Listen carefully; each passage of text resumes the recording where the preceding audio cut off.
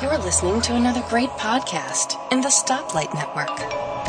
And it's TechFan 269. I'm Tim Robertson. I'm David Cohen. What are you talking to me on? On my headset. Why, do I not sound good? No, you actually sound pretty good. I'm surprised. I'm actually talking to you on a headset that's plugged into a Chromebook that's on hotel Wi-Fi in Las Vegas.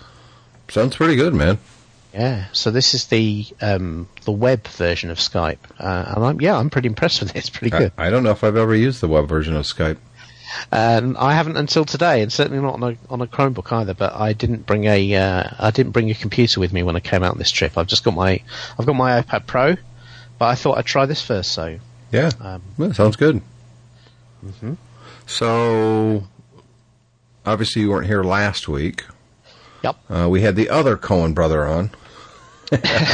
We're all brothers. We're all brothers deep down. It was a fun talk. And, you know, one of the things that I started last week, and I think we should continue this between the two of us as well as when we have special guests on, is what technology, what thing out there is in desperate need of a revolution. Mm-hmm. And he brought up television, and specifically the operating systems. And I thought that was an excellent choice because, remember, just the week before, I was just complaining about the horrible controls on a monitor. Yeah. So that was kind of nice. Did you get a chance to listen to that show? I did listen to that show. It was really good. I had a good time. I always like talking to Peter. He's fun. He's been in the industry a long time. He kind of knows the way that the technology wheel goes round, and he's got a lot of good opinions, yeah. Mm-hmm. So, I don't want to get into that subject right now. No. I think that's something that we need to save up for special occasions, if you will. Yeah. Speaking of special... that could take a whole show just on that. Sure, one subject could, speaking of special occasions, Apple is having one next week. They have an event where everyone and their brother knows they're going to talk about and give a release date for the new iPhone. I think it's going to be released within a week of the event. I'm sure the technology press is already starting its creating its mere incremental improvement. Yeah. Stories. I have an iPhone 6 Plus. So I skipped the 6 Plus S. Yeah. 6S Plus? Whatever. 6S Plus. Yeah. And I've got a feeling next year the iPhone is going to be a radical departure. They're going to really do something special next year, I think. Maybe OLED displays, maybe, I don't know, something. Transparent displays. With transparent components. I hate looking at my display and not being able to see through it. It really irritates me. It's really irritating. And the rumors of 2 cameras on the plus size, which I understand maybe renamed the Pro, iPhone Pro. Mm-hmm. Which would make sense. That makes more sense than Plus. Yeah. And the idea behind the 2 cameras, I suppose, is you can get either mirrorless quality or even approaching DSLR quality of photos. That it would effectively merge these 2 photos into one. Because if you got 2 lenses, it's not going to take 2 photos. You don't want 2 photos of everything. But what do you think? You think it's going to be one's more of a wide, one's more of a long throw lens? They combine them to give you the best picture quality? I don't know. I'm a photography enthusiast, but I've got to admit, when it comes to the physics and of light and how you get the best out of that sort of camera versus a DSLR or a mirrorless camera, that's kind of a little bit beyond me. I mean, clearly, if they put 2 lenses in there, it's for a very good reason, and they're hoping to improve quality, and I'm sure they will. I think the jury will have to be out until we see the results about whether, deep down, when you get real close up to one of these photo images, whether it's, just kind of photo processing trickery over what you would get over a proper lens going through to a large sensor. I mean, physics is physics, and at the end of the day, have you ever been to a sports event and seen what a pro photographer uses when he or she is taking pictures of a football game or something? They're using a lens that's probably a foot long attached to a camera with a big sensor on it. Optics are important. Yeah, absolutely. And so anything that Apple does in this regard is going to be, in some respect, a trick. But, the whole thing about photography, it's all in the eye of the beholder.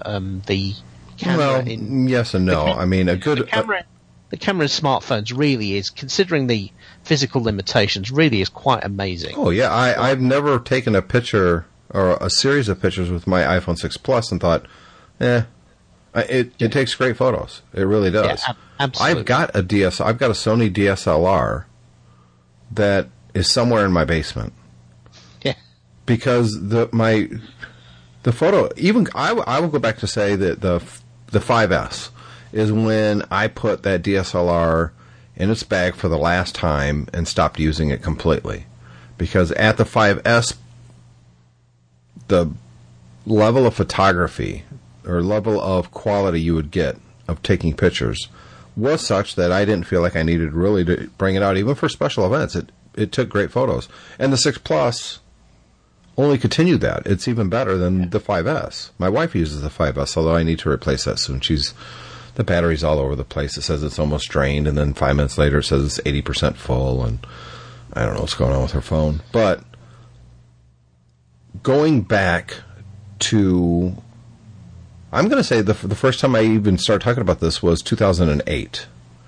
And that was, I thought that the wonderfulness of the iPhone wasn't just the interface. The real key to the iPhone success was, even back in 2007, the original one. You go back and look at that and take photos now, it doesn't look so great because we're comparing it to what we have now. But at the time, that first iPhone, and especially the 3G, took surprisingly good photos for a camera on ostensibly your cell phone. That was the thing that won so many people over.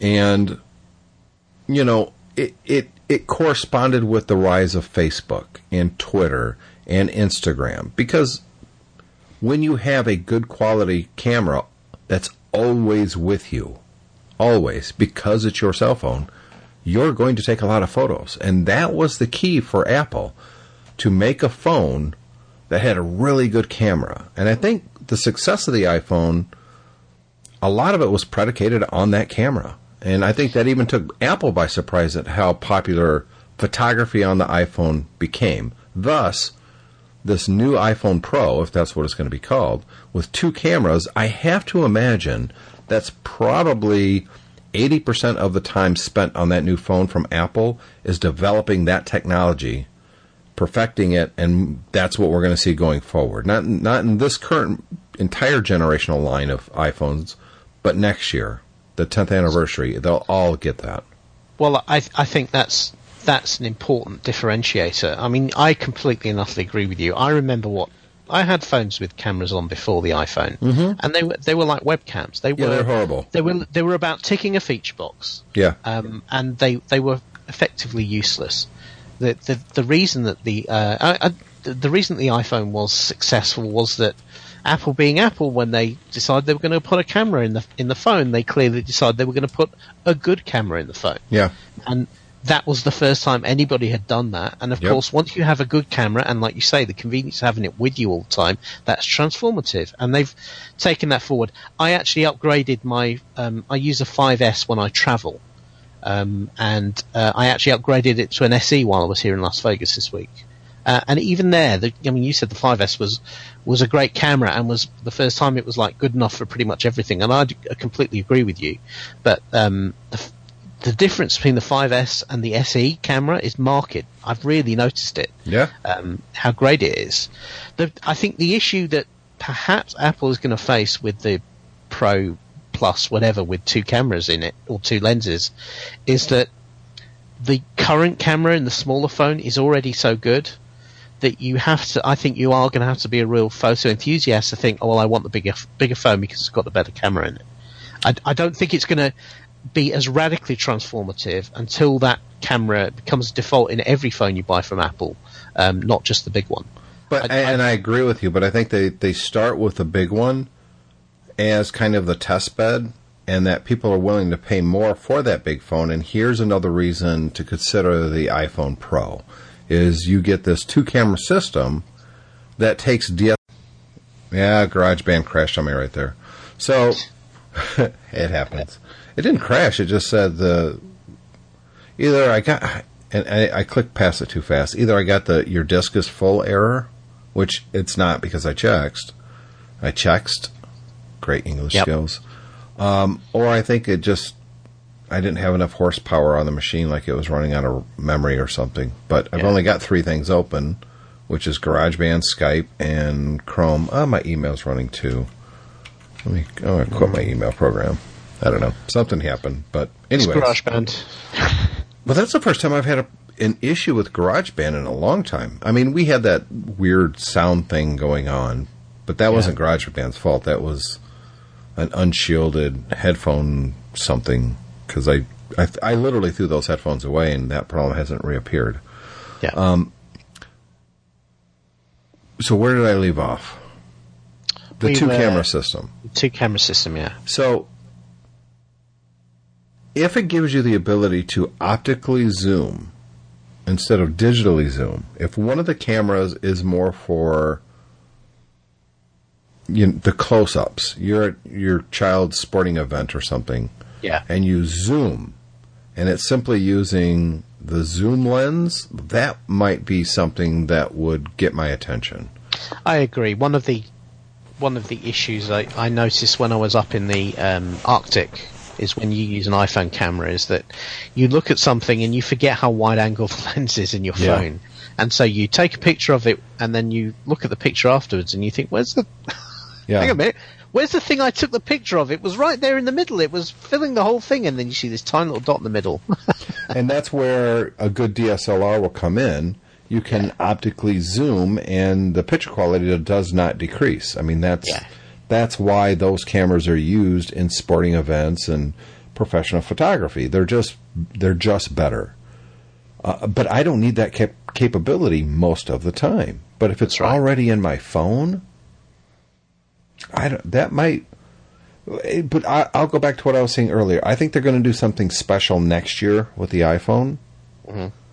I think the iPhone 7, that's what it's going to be called, right? Yeah, the iPhone 7 while it's intriguing, I don't know. I don't know if I'm going to buy it. I guess it's really going to depend on what Apple shows next week. And if it gets me excited enough, I'll get one. Because I'm about out of contract now with my iPhone 6 Plus, my Apple Care runs out in a few more months. My Apple Care Plus. So if something happens to this phone, I'm kind of screwed. Mm-hmm. And I want another big one. But there's nothing wrong with my iPhone 6 Plus. It works great. And it's the one that my wife does not want. Yeah. So you can't pass it on. I can't pass it on. So this might be the first one. I don't know. I don't know what I'm going to do. I don't know. I mean, then we start trying to perhaps overanalyze it. I immediately start thinking at that point, okay, well, if you hold on to a phone for through 2 cycles, then it becomes worth so much less when you come to trade it in. So maybe you start thinking, well, maybe I should get the advantage of the newer phone now, and then if I want the next phone next year, then I've still got a phone that's only a year old to trade up against. I mean, because if you go out of contract, if you get it off contract, which if anybody who can afford to do that should always do that, because you're not tied down by the contract. Exactly. But our contract has 3 phones on it, so every year I can get a new iPhone basically without out-of-pocket cost. They of course roll it into the bill. Yeah. The other thing you could do is you could maybe get the new one on this this scheme that Apple runs now. They don't do it in the UK yet, but this thing where effectively you can change the phone every year. Yeah, I've got that through AT&T. Right. And I've got that plan already, and that's how I got the 6 Plus. I just didn't get another phone the next year because there was no significant advantage for me to get the iPhone 6 Plus S. There just wasn't. Yeah. It didn't offer anything I didn't already have that I cared about. I know I had the 3D Touch, and I didn't care about it. Yeah, no, I mean, having gone from through no choice of my own, but because my company did the upgrade, having gone from a 6 to a 6S, the 6S is a great phone, but I hardly ever use 3D Touch. It really is one of those things that kind of we didn't know how it was going to go, and we thought it might be really cool, but actually it's turned out to be a gimmick. Yeah, it's just a gimmick, and who cares? Yeah. The other thing is they're talking about the Apple Watch, and I know I don't want to say I've been maybe a little bit. I've been saying for a long time that I'm not really all that interested in the Apple Watch, but you are dismissive because it just doesn't appeal to you, and I think that's fair enough. It didn't fit in with anything I was doing. I didn't see the point for me to have one, but I never begrudge anybody else getting one if there was a reason to get it. If it fits in with your lifestyle or your job or whatever, great. But for me, it didn't make any sense. Well, with the new job, and I know I really haven't talked about it here, and I probably won't. Mm-hmm. It probably will make sense. I am back to wearing a analog watch. I look at it all the time. I don't want to pull my iPhone out in a lot of the situations that I'm doing now, especially when I'm getting text. And a lot of the texts are now work-related. It might be better to have an Apple Watch that I can just quickly look at my watch to see what the message I just got, that's work-related or not. It might be time for me to look at an Apple Watch. And obviously I'm holding off. I'm not going to buy the first generation because we know that there's going to be a new Apple Watch coming out next week as well. And I've heard rumors that it's going to have GPS. I don't know if that's really going to do anything for me. But the notifications and the ability to tell time and then reminders, those are the 3 big things that I could really use on my watch now. Yeah. Yeah. That is definitely a big advantage. If you're in a position where you might be leaving your phone on the desk and then wandering around a space, that's exactly or alternatively right. you have your phone in your inside your jacket pocket and you don't it's either not appropriate or you're not able to pull it out. Then that really is where the watch can come into its own. Well, my iPhone is a very important piece of what I do for my job now. I'm using it all the time. There's 6 apps that I use all the time with a job. And some of the things is actually easier to use the phone to get information than it is to go back to my desk and fire up the PC. It's quicker and easier and it's better. So the phone's still always with me, but it's sometimes in my pocket. And I don't want to pull it out just because it buzzed and I've got a message.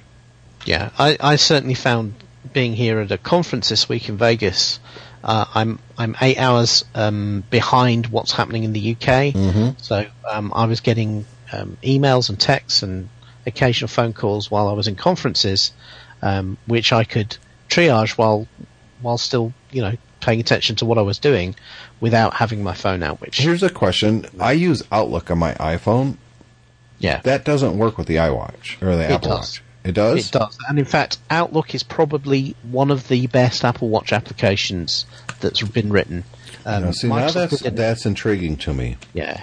That Microsoft did a fantastic job on the Outlook application for the watch. And it quite seriously is probably one of the best implementations of a mail. Now, do you have to set it up on the watch itself, or it's just reading what's on your phone? It's linked to what's on your phone, and as soon as you install it on your phone, it appears on your watch, and it works, and it's really, really good. You can answer emails, you can move emails around, you can delete them, you can archive them, you can do all the stuff that you would do with checking mail on your phone. You can do on your watch, and a very nice interface. Because I switched over a year ago to Outlook on my iPhone. I'm still using Mail on the Mac, but yeah. I hated the Mail app on the iPhone. It was just buggy. I was never happy with it. I know some people are big fans of it. I never was, and I'm sure it's even better on the iPad than the iPhone. But I don't even have it hooked up to my iPad. I don't get mail there at all. Yeah. That's just a consumer device for me. It's not what I'm checking email with. That's what my phone. That's what my computer's for. Yeah. But if Outlook is working on the Apple Watch, that makes an Apple Watch purchase even more appealing to me. Cool. So yeah, it is. So next really week, good. I might be getting the new iPhone, depending on the pitch that I hear, and I might be getting. I'm pretty sure I'm going to get an Apple Watch. Okay. I hope it's thinner, and I hope the battery lasts longer. Those are my two. If they show that those are the two things that are, and if it has a better display, that'd be great too. But well, the display's OLED. The display's actually pretty good. Pretty good, yeah.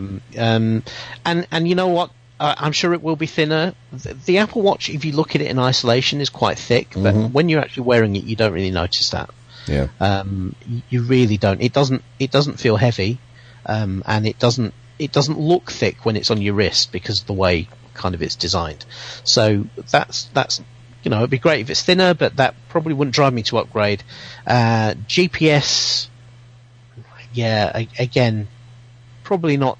Depending on what they implement on it, probably not worth me upgrading. Already having one, unless I've got Apple Care Plus on mine. So right, I don't know, maybe they'll toss those Apple Care Plus guys a discount or an upgrade. Yeah, price. good luck with that.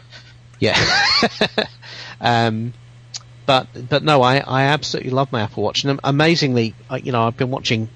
I kind of keep an eye on what people are using when I'm at these conferences. A lot more Android phones than I've seen in previous years. Now people are using, but a heck of a lot of Apple Watches, and much more than any other. Oh yeah, well the Android watch is the Fitbits. There's a lot of Fitbits here as well.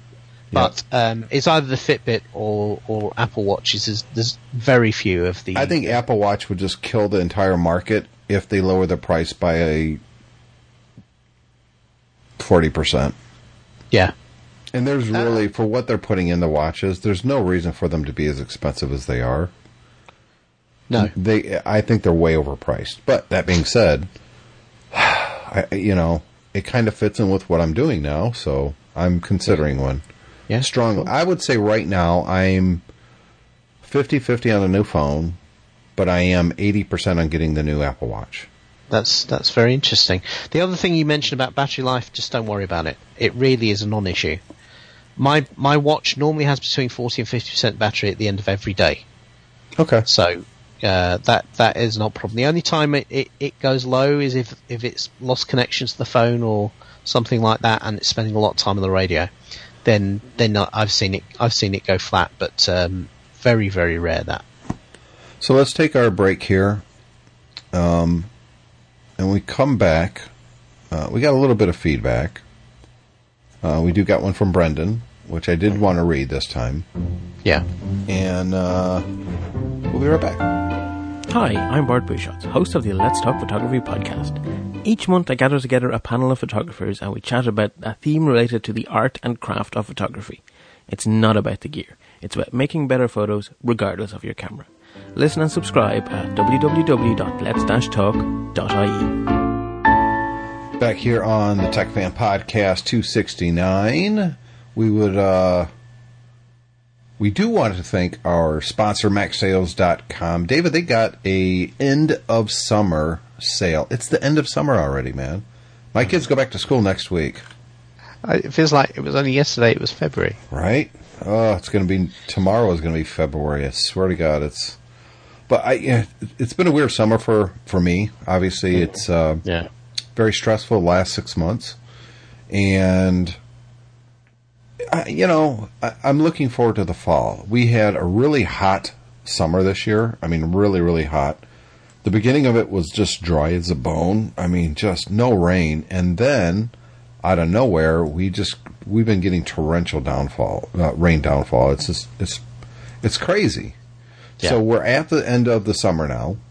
And MacSales.com is having a great summer sale. I'm going to put a link to the sale page in the show notes. So go to techfanpodcast.com and look for show 269. Now, this should run through Labor Day.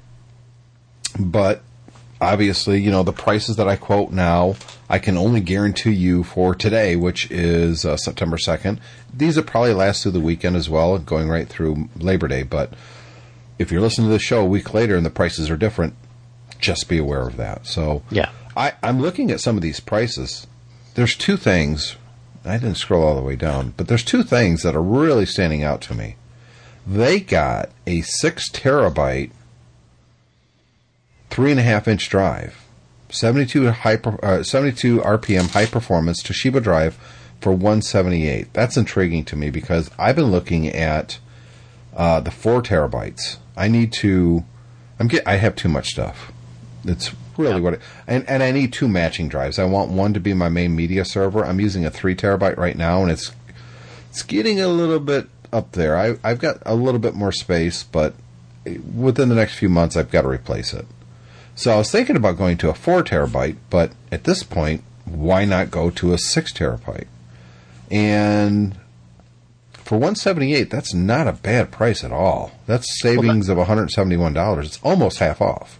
Yeah, I mean that is the price of what the 1 terabyte drives they've got further down used to be. Yes. So you get 6 terabyte for the price of 1 terabyte. And so I would go with 2 of these. One would be backing up the other hard drive, my media stuff. But at 6 terabytes, I'm almost thinking I might want to split that up to like a 5 terabyte and a 1 terabyte. And then, I don't know. But that's a tempting price. The problem is I don't want to spend $350 right now for 2 drives. Yeah. But I don't want to buy just one and move it over because then my current backup won't be able to back it up for long anyways. And the other really good price, this is a really good price, they have Apple EarPods with mic, brand new Apple genuine headphones for $1188. Of course, these won't work with the new iPhones next week, Maybe, maybe not. No, there's no maybe not about it. They're dumping the.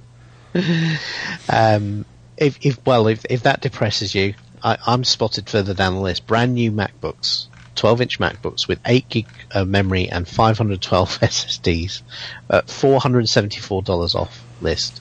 That's a good price. You don't get discounts on Apple laptops. And this is new. These are brand new. Yeah. Apple MacBook 12-inch new, $895.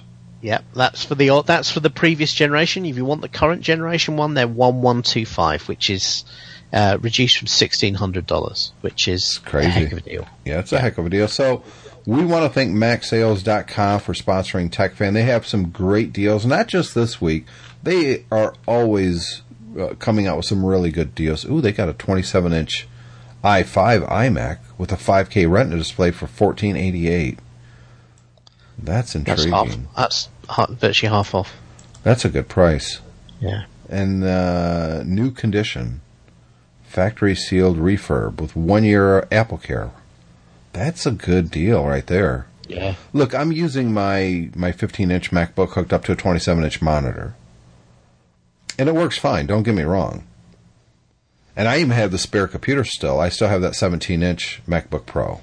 Yeah. Although I've had a couple people reach out to me about possibly buying it, but I've told both people $750, but I don't have cash in hand yet, so it's still sitting here. Mm-hmm. And I'm in no big hurry to sell it either. It's not like it's burning it's kind of my backup computer right now. If anything happened to my 15-inch, I'm connecting everything to the 17 and using that until I buy something new.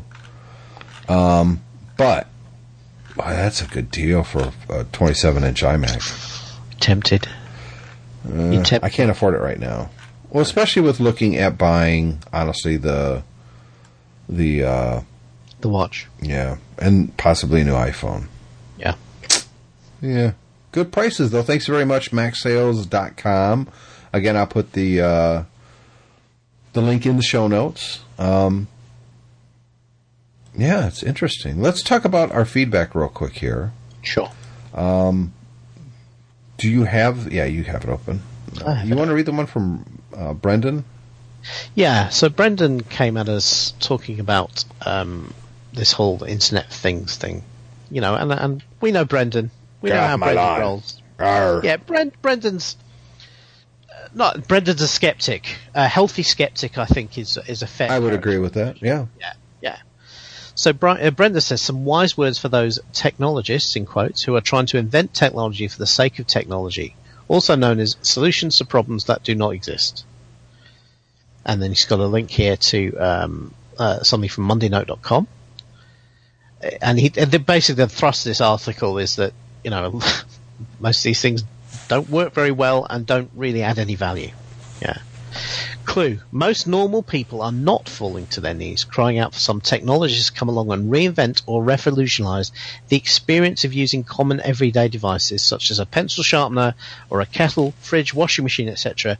by connecting to the device to some dubious online cloudy service, which may work intermittently at best if we're lucky, or not at all at other infuriating and unspecified and unknowable times.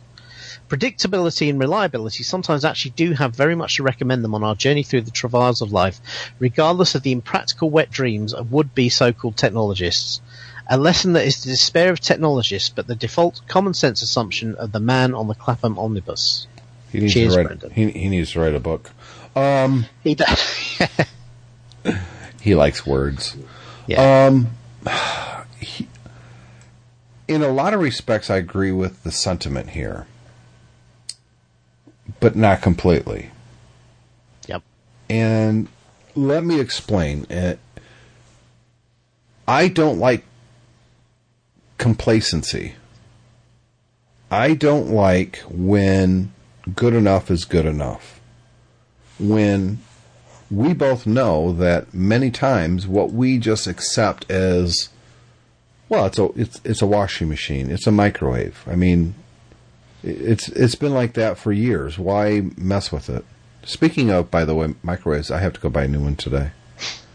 My youngest daughter loves ramen noodles. Why? I don't know. She loves them. So I bought this little plastic tray that you can put water in, your ramen noodles, you put it in the microwave, 5 minutes later you got perfect ramen noodles. She loves it. I mean, that's her thing. She's 13, so ramen noodles, I guess. To me, it's just a cheap throwaway food, but whatever. Yep. And she cooked ramen noodles last week, and she forgot to put the water in. Oh dear. Yeah, and Julia's tried everything to get the burnt plastic smell, because literally the ramen noodles almost caught fire, and it completely melted this little plastic tray. And she's cleaned it. She's used vinegar. She's used all kinds of stuff, and it still smells bad. And I told her, I said, it's not the cooking part of the microwave. It's got inside the guts, the fan, and all that. But she didn't want to spend the money for a new one. She finally 2 days ago, she goes, "Okay, you win. I give up. I can't get the smell out of the microwave." No, you can't. Look, if it's contaminated with melted plastic, that's not a safe way of. And look, we've had this microwave for probably 12, 15 years. I mean, I think I bought that microwave when we got this house, if not before, and that was 99. So, I mean, I get it, but microwaves are fairly cheap. Here's the question. You walk into whatever store, Sears or wherever you're going to go, and they have Labor Day weekend sale. Yeah. Internet-connected microwave. At a bargain price. Do you buy it? Yeah, absolutely. Yeah. As long as I'm not spending a lot more money for it, and it has still the size, I want at least like a 1.5, preferably a 2.0 or bigger in size, cubic feet. If it connects to the internet, that's fine. I mean, but here's the thing. How about if it's like Diablo 3 and it won't work unless it's connected to the internet? Well, but nobody's doing that. Yeah. I think this is the point that Brendan's trying to make, is that sometimes this stuff is added on badly, and I definitely agree with that. Yeah. Sometimes this stuff is added on and it adds no value. I agree with that as well. I agree with that too, and certainly I wouldn't want to pay more for stuff like that. And then the third thing he's saying, sometimes it's added on in a way that actually makes the product less useful than it was. I would agree with that as well. Me too. But the underlying sentiment that I'm picking up, and Brendan, if I'm wrong here, let me know, please.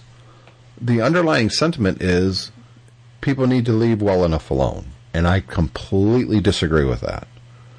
I want companies, inventors. I want people to take these everyday things that we're currently using and make them better, make them more useful, make them, fit in with what's going on in the world today. Now, I'm not saying change for change's sake. I am saying let's not be complacent. When we had the hand wringing washing machine back in the 1911s, people probably thought that was great. Why do you need a machine to do this? I mean, this thing just sits outside. You scrub it on the board, you wring it through this wringer thing, and then you hang it out to dry. You don't need machines to dry your clothes. Wind is free. Well, look, I mean that is a bit of a canard, because obviously having a machine is far superior to doing it manually. If you look far more recently, though, I mean, I remember when the iPhone was launched, a whole load of people saying, well, you can't have a phone without a keyboard on it. Steve Ballmer is a prime example, and look what happened with Microsoft. And it was laughed at by BlackBerry, and look where they are. Exactly. So sometimes you do need to push the envelope to try and take things forward. And I think companies are too complacent that they're making money selling a washer and a dryer, and why do they really need to change anything? I guess the thing I'd say to Brendan is that you need to have 95% of lousy, bad technologists throwing things at the wall to see what sticks, to get the 5% of the stuff that actually does take us forward. And unfortunately, you don't get one without the other, because for every product genius or insightful guy who or girl for that matter, let's not be sexist about it, who comes up with a brilliant new way of doing something, you have a whole load of people who are just adding features on for feature's sake, and we don't want to throw out the good with the bad. Totally agree with that. That's exactly my point, and I get your sentiment, Brendan. At least I think I get your sentiment. I think, being more of a couch psychologist, I play one on TV at the most. Yeah. You're a little grumpy, Brendan. Well, I can understand. I know. I do. For a start, Brendan's British, and this is kind of a little bit of the British psyche. I think we are often skeptical, and we are often sometimes a little bit jaded, and perhaps less enthusiastic. I've seen this from I spent a week here in the US at an American IT conference. We're much more enthusiastic about change than many countries are. And sometimes the kind of the pump and the marketing spiel and the thing, it comes across as a little bit false. I agree. Even if it's generally felt, it comes across to a British person maybe as a little bit false. And I think what Brendan is perhaps also railing slightly against here is the fact that every new development is hailed as a game changer. Well, that's marketing, though. I mean, and you got to separate the marketing from the reality, and I totally agree with that. I don't have any problem with being very, very healthily skeptical about the marketing, and there's been many, many things that have been hailed as the next big thing that turn out to be. But if you just look back in the last quarter century,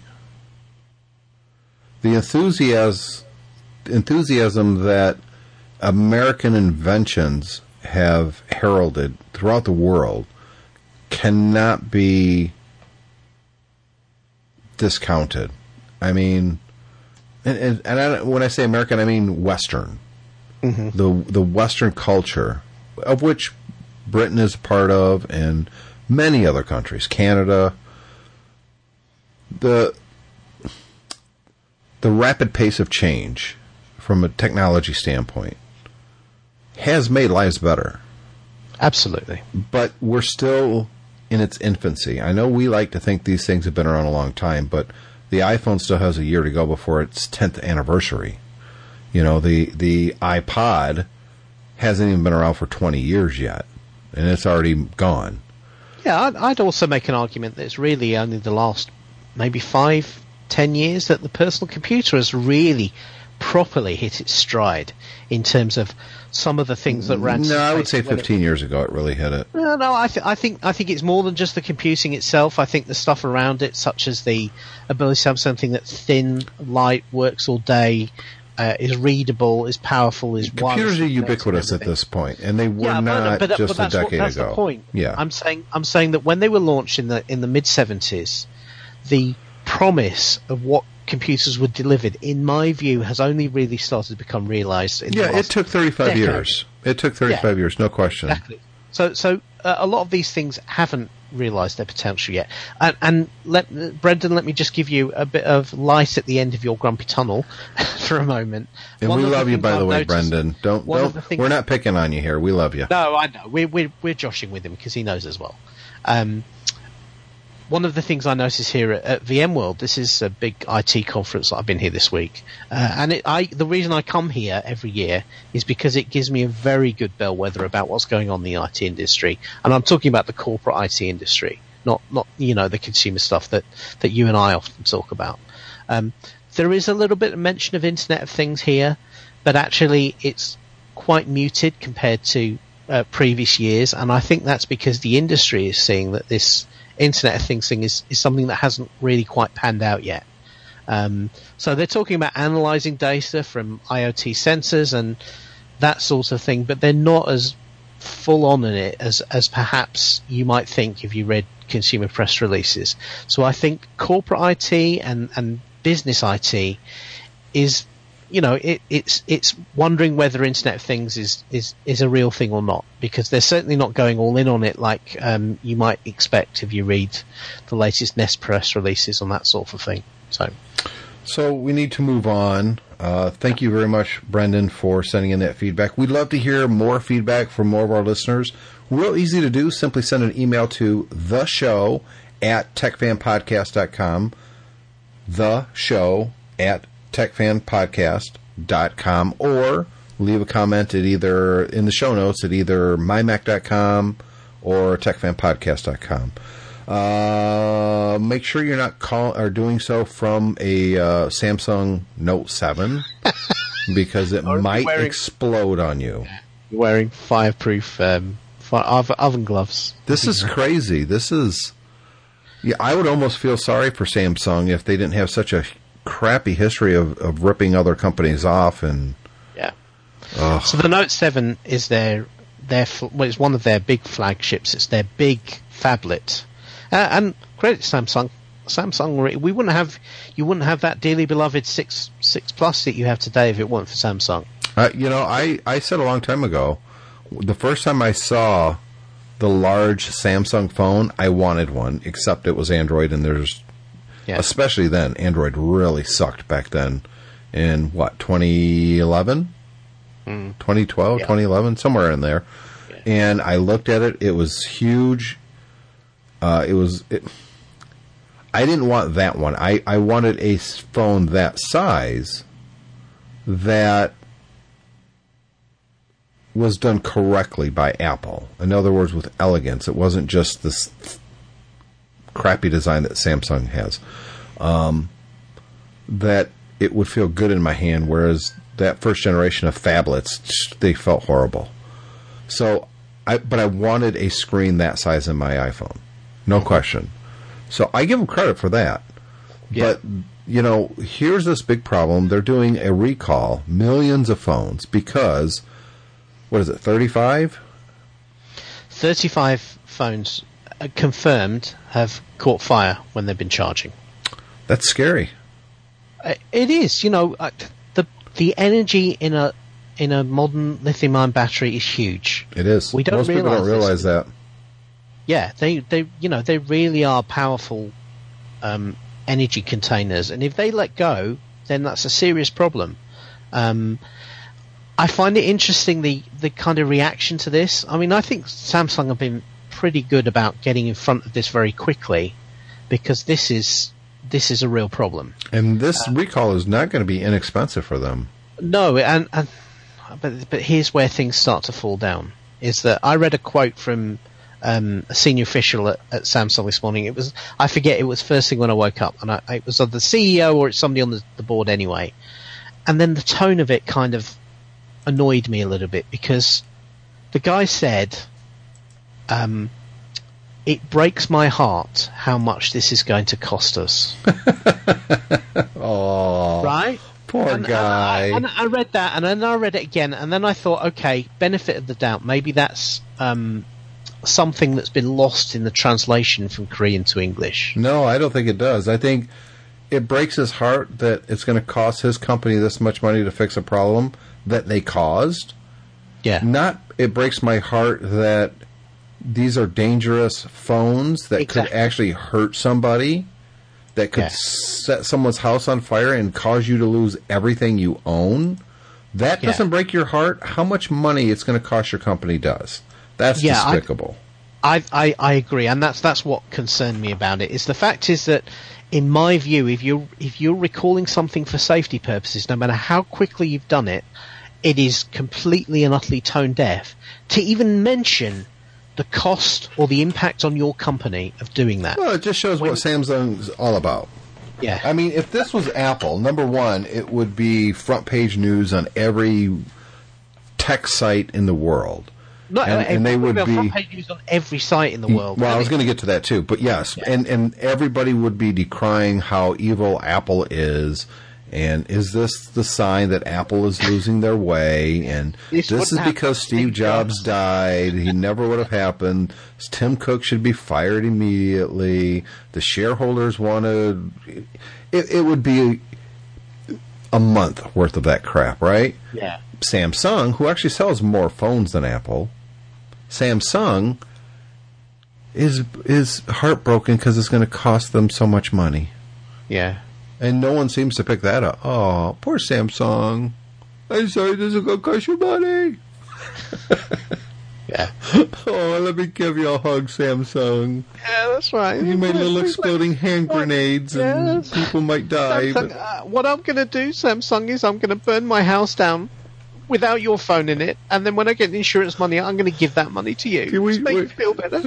Should we get a GoFundMe page for Samsung going? Oh. Yeah, the false equivalency is unbelievable. Assholes. Really. Okay, let's move on. Yeah.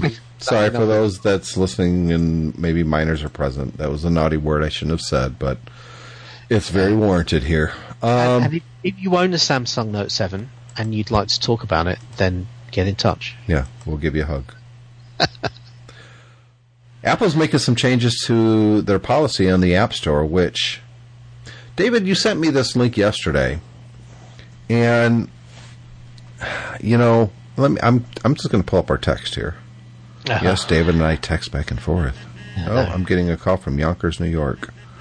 I'm going to hit decline because I don't know anybody in Yonkers, New York, and I don't have any student loans. And the ones that are keep calling, going, "This is your credit card company, really?" Yeah, I think they have a name, and I have a few of them. And your credit card company isn't usually what they say when they call me.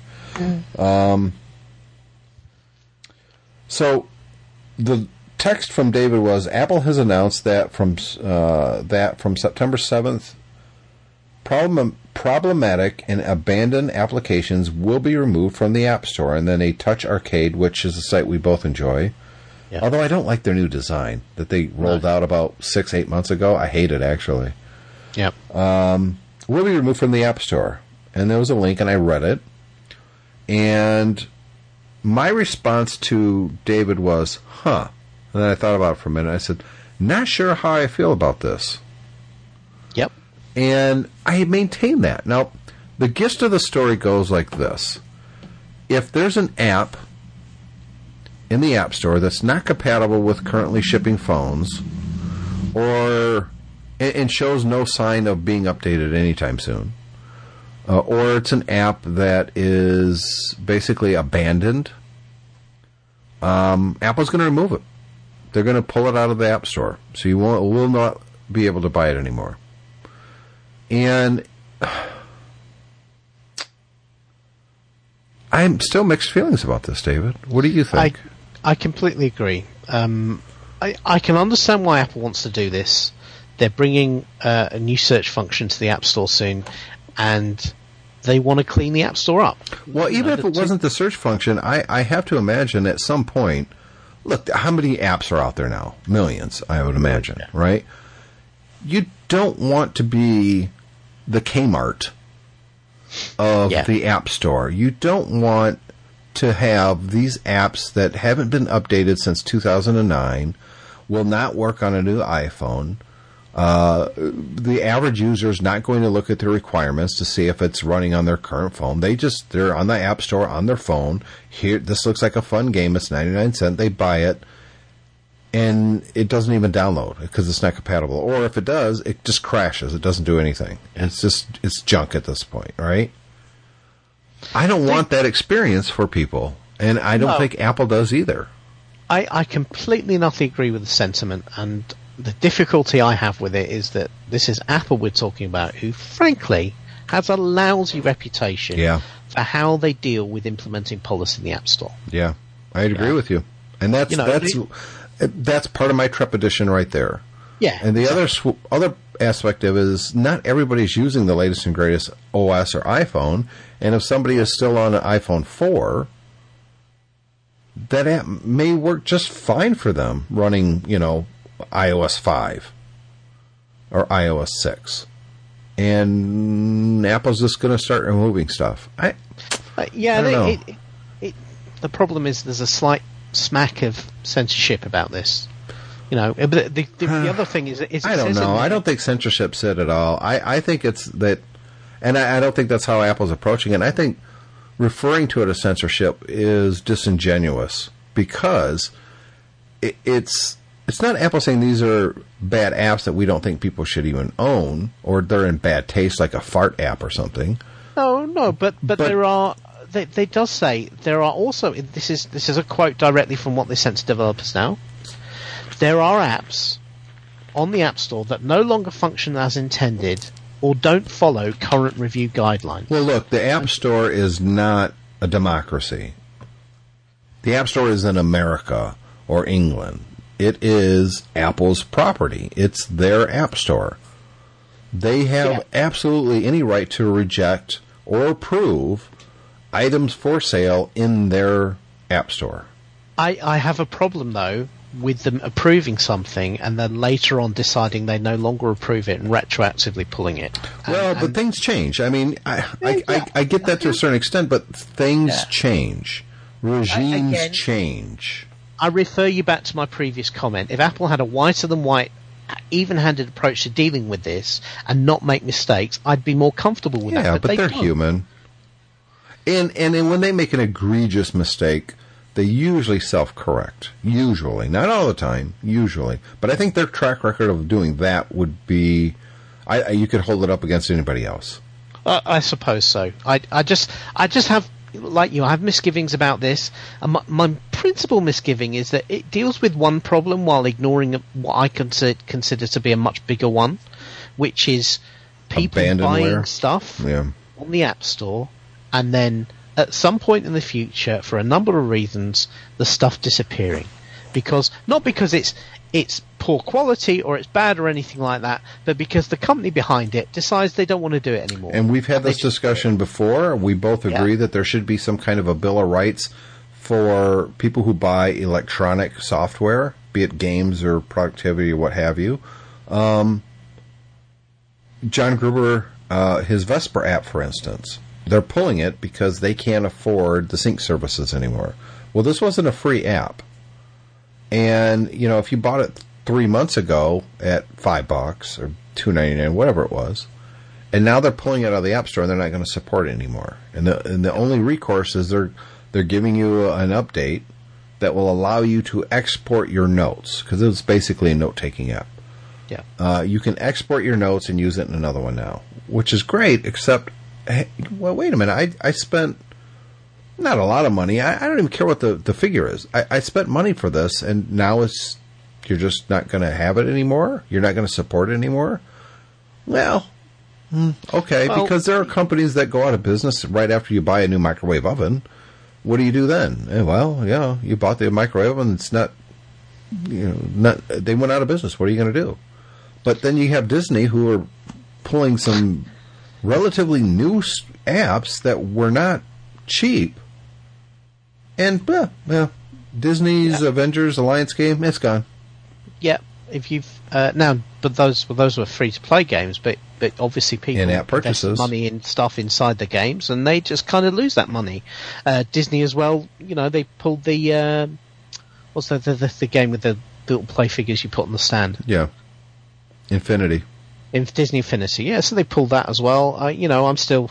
Let's put in the show notes there. Still waiting for my BioShock for iOS update that I was promised. At this point, Disney has such a horrible reputation for mobile gaming and just abandoning people that I don't know if I would, even the free ones, I don't know if I'm going to download any more stuff from Disney. I just don't trust them. If I get into a game and I start playing it and then they just pull it, they turn off the servers and I can't even use the app at all anymore, at least with this Vesper thing, the app still works. If you bought it, it's still going to work. It won't sync to the cloud anymore, but the app continues to work. Yeah. You could still get to your data. Disney stuff, nope, it doesn't do anything. And Vesper is I'm prepared to give them a little bit of slack in that, it's an application that was developed effectively by one guy, and that one guy hasn't got the time to update it anymore. Right. So, okay, yeah, it's tough and everything, but when a multinational corporation pulls support, because they want to concentrate resources on the next soccer game they're developing, that they'll pull 18 months from now. Exactly. Now, and I wish that Apple would deal with that at the same time it deals with this other issue. Yep, I agree with you there. But I don't want to say they shouldn't do this because they're not addressing the other issue, nor do I want to say that because they're not addressing the other issue that they shouldn't be doing this. It's my concern really is that in some respects this kind of endorses the sort of things that Disney are doing. This basically is Apple saying, well, if you don't update your app, then we're going to pull it. So that says to Disney, okay, well that means when we decide we're done with the app, we're perfectly justified in pulling it. The problem is that becomes a whole business thing between Apple and Disney. And no, I would disagree with that. I don't think that's what Apple is doing at all. They're talking about stuff that has not been updated in a very long time, simply doesn't work anymore, or stuff that doesn't conform to their guidelines, which means developers aren't willing to update an app to conform to the guidelines. Exactly, but that's kind of what I'm saying. So if there's anybody inside Disney who disagreed with the decision to pull Avengers Alliance and Avengers Alliance 2, I can imagine a manager in Disney taking this press release from Apple and putting it in front of that person going, see, even Apple doesn't want us to keep apps on the store if we're not going to maintain them. Yeah. So we're right to pull it now. It still comes back, I think, to more than anything, consumers need some protection when... And I'm not talking about just the Apple App Store here. I'm talking about digital purchases in general. When the company decides they're not going to support it, they're going to pull support for this app, I think they should be legally bound to offer support for a set amount of time after the app is no longer for sale. I also think they should be legally bound to make sure the thing continues to work in the state it was when they left it. There's the problem with that is because what if you say that, but Sony comes out with a new update to the PS4, it breaks some of the older games. Are those companies then expected to go update their games to conform to Sony's new operating system? I mean, when they sold it, it was under the assumption that it would be working under this PlayStation. 3 years later, Sony updates the PS4, that game doesn't work. Who's responsible for that now? Well, I would say principally Sony for not make the changes in such a way that old games don't get broken. Well, that's nice and dandy to say, but then we're stuck still playing, what the Xbox 360's original digital downloads were back in 2008. In this day and age, it's perfectly possible to engineer software solutions, that recognise that some bits of software that were valid have been broken, and you should deal with that. And that point I agree with. I just don't think they have to keep things. When I say there should be a Bill of Rights, part of that is if there's no way to get it working, and it's been within a certain time frame, let's just say 18 months, a year and a half, right? Yeah. And they break it, you get a refund. Yeah, no, or at least a partial refund. I think that's perfectly fine. I mean, you sent me a tweet last week, and I think you talked about this on the show, where you bought a game and you put it in your console, and then it downloaded gigabytes and gigabytes of updates. Yeah. Now the problem is, if in 5 years' time you go and pick up that game, or you have that game in your library and you've never installed it on your console, and you go and put it in, and it goes to try to download those updates, and those updates aren't there anymore because the vendor has decided not to maintain the service that provides them, or load them onto the console's update mechanism or anything, then all of a sudden your game doesn't work. Right. Something you bought. And this is the situation I've had. That, I talked about BioShock a lot.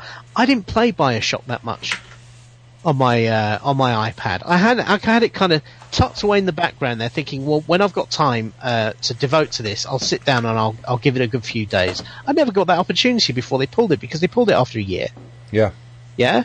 Now that's the sort of situation. And of course, you remember I had the conversation with Apple, and I had the conversation with 2K Games, and basically nobody wanted to give me any refunds. No. They basically said I was SOL, and then in fact they kind of said, oh, don't worry, we're going to update it, and here we are over a year later and haven't updated it. And that goes back to what I said. There should be, I'm not saying that a government should, or even Apple, should be able to force a developer to update their apps.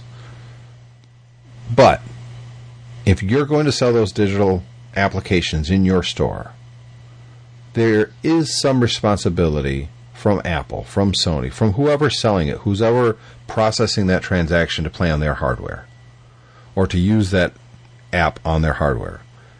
If your users can't do it because for whatever reason, and it's been 18 months, within 18 months, you should give a refund. Or at the very least, a partial refund, a 50% refund. But to simply abandon someone who bought Marvel's Avengers Alliance and spent $30 in in-app purchases a month ago, and then a month later, 2 months later, they can't play it at all, that's not right. Yeah. Especially that's wrong. Especially as these big developers, they love to put these online services in so that the games don't work unless you talk into their servers. Right. And if you're going to do that, then patch the games so that when you pull them, they work without the servers. Yeah. They're not going to do that.